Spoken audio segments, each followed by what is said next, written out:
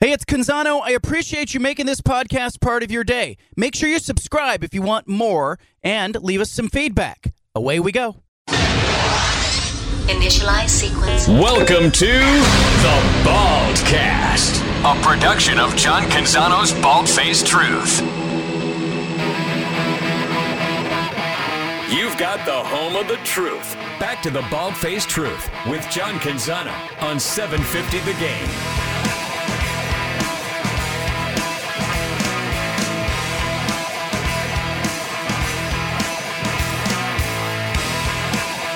I've been looking forward to having our next guest on. He's been on the show before. John Papadakis played his football at USC. He was a defensive standout at USC. He also is the father of Petros Papadakis, who's been on this show numerous times, Fox broadcaster, FS1. John Papadakis also has reinvented himself as a Tony Bennett-style crooner, singer. Joining us now, former USC football player, John Papadakis, who has been kind and patient enough to bear with us today. How are you? Hey, good. How are you?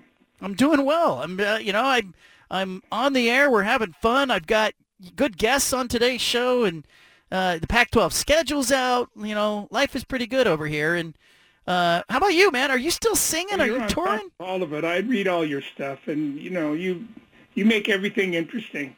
I love the stories that you draw from your family and experiences you've had as a kid, because we've all had those that made us fall in love with sports. And yours, illuminates your take on things and properly shares your, the heart that you have in it. Well, you're very Italian, man. You're very Italian.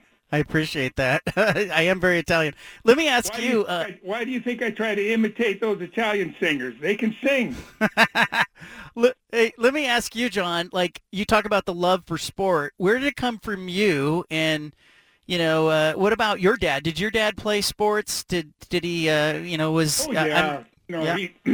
My father loved playing sports. He was the youngest of 8, and his father was quite powerful in the town. He is a bootlegger here, and one of the main ones in the the LA area. He did business with Al Capone, believe it or not, because they shipped the liquor around, and we're here in a port. And he didn't want any of his kids playing football or athletics. He's a Greek immigrant, a real rough guy, because you can't make any money playing football, at least not then.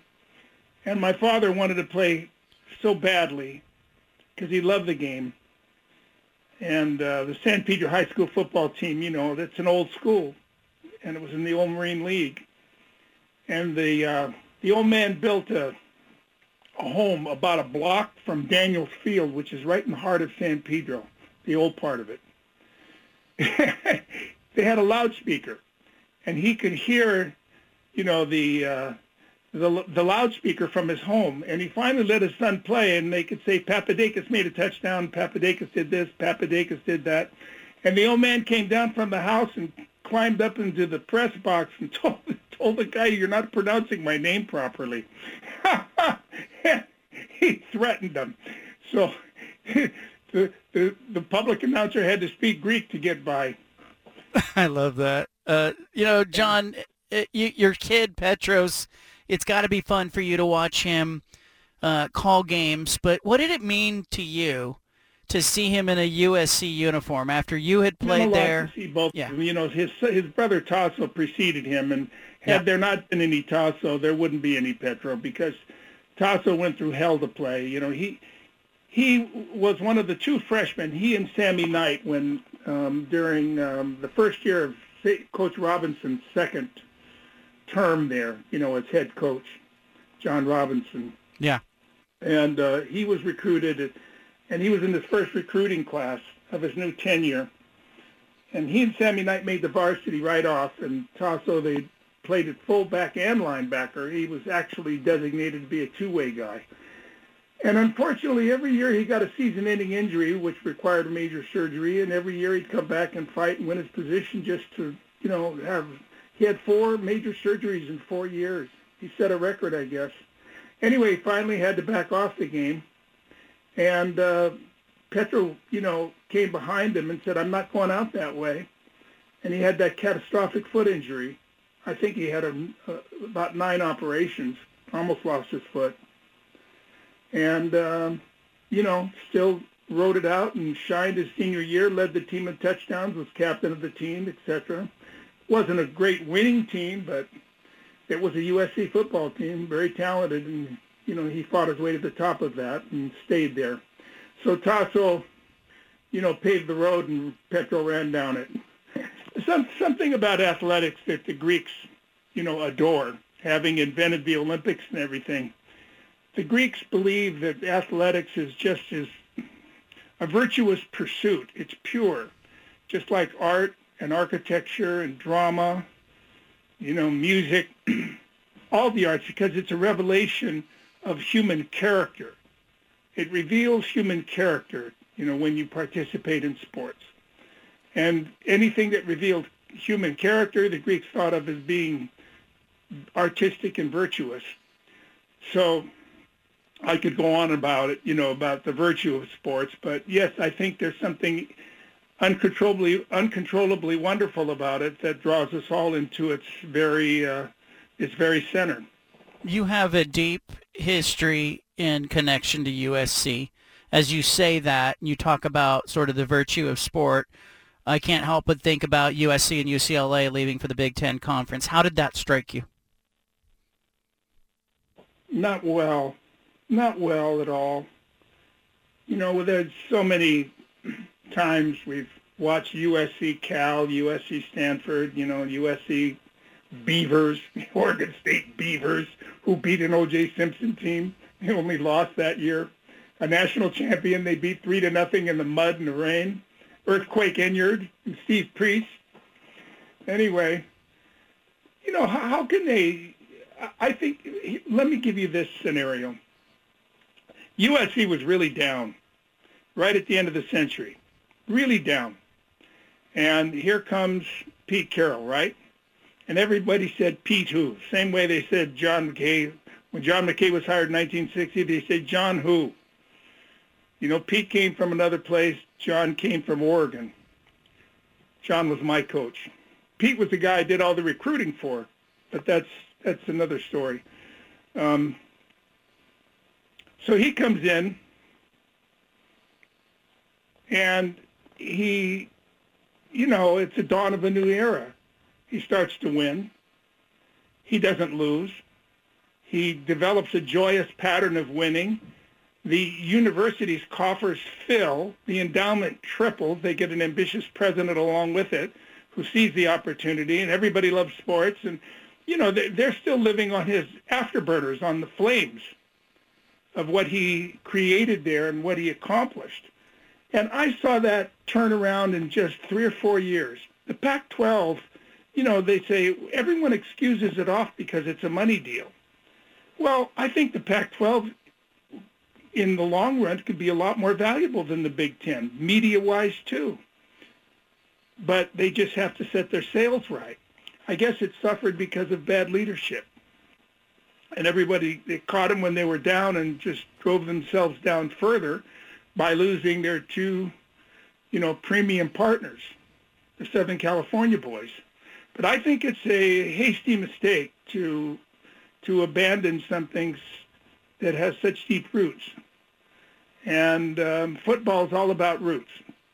It's interesting, John. I see some of these old movies made in the late 40s and early 50s about football, and especially about university football and stuff. And, I see them on these odd channels on my phone. And it hasn't changed that much.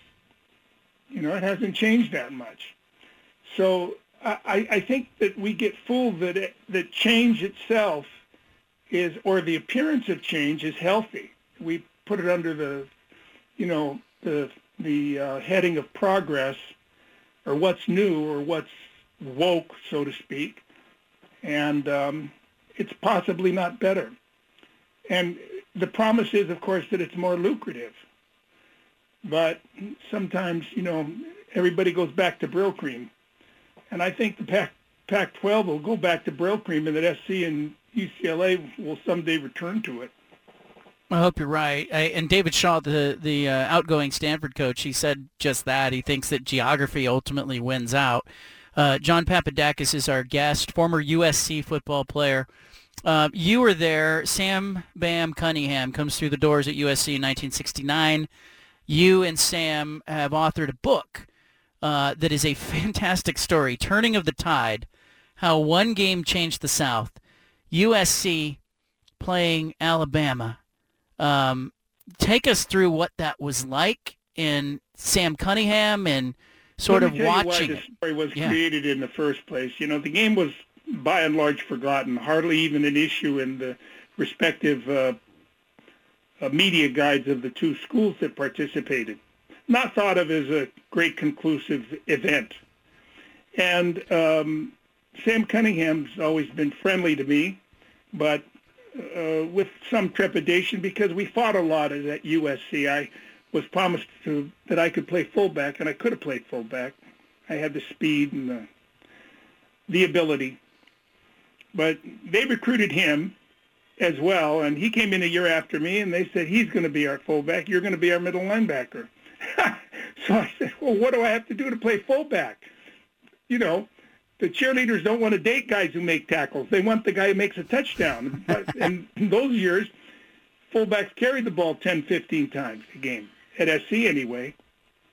And they said, well, you have to break his neck. So I tried. And I couldn't. You know, I tried, but I couldn't. He was tough, too. And he credited me for being the toughest guy he ever faced. I read a paper in the late 90s. And that just surprised the hell out of me. You know, but deeply I appreciated it because Sam was always a fair person. And he was an honest person. God rest his soul for being so honest. You know, it wasn't like a lot of players to give each other credit, let alone, you know, they were too busy seeking it for themselves. So I remembered that game we played in, and I wrote the story. It's a story called Turning of the Tide, about a 20-page story, and I was trying to get a movie made of it and couldn't get it done. So instead I cold called a literary agent in New York named Ian Kleinert, and he took the call by some quirk of fate. And, you know, like a movie itself, just getting the book accepted, or the book idea accepted. And I told him the story. I pumped it to him, and he said, you have it written down? I said, sure. So I faxed it to him right away. He called me right back and said, who do you want to do it? And I said, Bill Plaschke, because Bill, you know, can weave a good yarn. But at the time, Bill was, I tried him. At the time, Bill was writing a book about Lasorda and didn't want to do it. So he reached out to an author he had in his stable named Don Yeager, who is a award-winning, you know, writer of sports books, and we collaborated on that book together. We brought Sam in and made him an equal partner on the project, and we all contributed. And it became that book, which did very well and went into 3 or 4 printings. And now we've optioned it for a movie with Village Roadshow Entertainment Group. A man named Steve Moscow, who heads that entertainment group, got very interested in the book. And so we're working with producers and writers now to create the story. Give me an idea. You know, you go back to that game. You had, you know, Governor Wallace in Alabama in 1963. He makes that stand at the schoolhouse. You had, you know, Birmingham, tough place, and really a lot of turmoil in the 60s. You guys are coming in there as USC. What was that like to go in there and play a game? Protected. We were protected. Everywhere we went, there were plainclothesmen, and they were, you know, officers everywhere, uniformed and ununiformed. I mean, our motorcade, we always had a motorcade, but the motorcade was presidential in its scope. You know, there was even a fake motorcade going another way just to draw people away from it. But the prevailing attitude about the South at that time was characterized in a movie called Easy Rider. Easy Rider was the top independently made film of those years, 69, 70. And it became iconic. And it was about two Westerners, motorcycle hippie type guys, who take a trip all the way across America and go to the Deep South. And in the Deep South, they get killed because they don't conform. They're different, and they won't conform to the mores and ways of that area, and they get shot right off their bikes. And then that's the end of the movie. Well, that's the impression people had. So there was much fear amongst, the players on our team and concern about going down south. One player was from Birmingham and had experienced the bombings in the church and as a child, Clarence Davis, the great tailback. And he was great with the Raiders, too, helped them win a Super Bowl, as I recall. But, and they were, the black players just, no matter where they were born, by the color of their skin, had to be very concerned. Sam Cunningham was from the integrated, peaceful, coastal, patrician town of Santa Barbara, and he didn't have any, he grew up with racially mixed neighborhood, and he didn't have any idea about discrimination or those injustices in the South, and he asked his father how he should act. And his father was a laconic kind of guy. He said, just don't do or say anything stupid. Just keep to yourself. And Sam just stayed in the room. Unlike others who went out a little bit, but they went out in packs and watched each other's back. We went to a movie. Check this out, John. We went to a movie. I think it was a Clint Eastwood movie. A Mule for Sister Sarah, something like that. Friday night movie before the game. And when we walked into this neighborhood theater, and it was an upscale, neighborhood, let's say upper middle class, the people who were sharing the auditorium with us were astounded to see black people come into the theater. And one by one, they started leaving and making comments. And by the time the movie was over, we were the only people in the theater. And that theater was full on a Friday night. That's crazy. And just, I can't imagine sort of the tension that was there. You guys wrote the book. How was the book received when it came out first, right away? Went up to number 30, I think it was, on Amazon. I remember hearing that it was selling well. And it was well accepted, and, people were after us from the beginning. We were involved with another producer for a number of years who just, couldn't put the production together. But he was very close many times, and he was a very accomplished producer. He was head of Paramount and head of Universal at one time. So we've been with some quality people. When I first wrote the story, and it became a book proposal before the book was produced, Jonathan Wells at Warner Brothers called me. And he's an ex-USC guy, and he was, big producer at that time on top with ER and bunch of credits. And he was in the number one office in Warner Brothers, and I remember going there with Sam Cunningham and Mark Huska, who helped me create the story. And he said, this is a $70 million production. We're going to get right on it and do it. And do you have an agent? We didn't have an agent at the time. I said, no, but I'll have one by the end of the day. And I did. And, and unfortunately, a fellow teammate had taken my story and put his name on it and falsely written himself into the story. He wasn't even there at Alabama. I won't tell you who it is. Not important. Fact is that it convoluted the rights and took a while to straighten that out. A lot of people act like experts about this production, but it wasn't much talk until our story, Turning the Tide, came out and the book came out. John Papadakis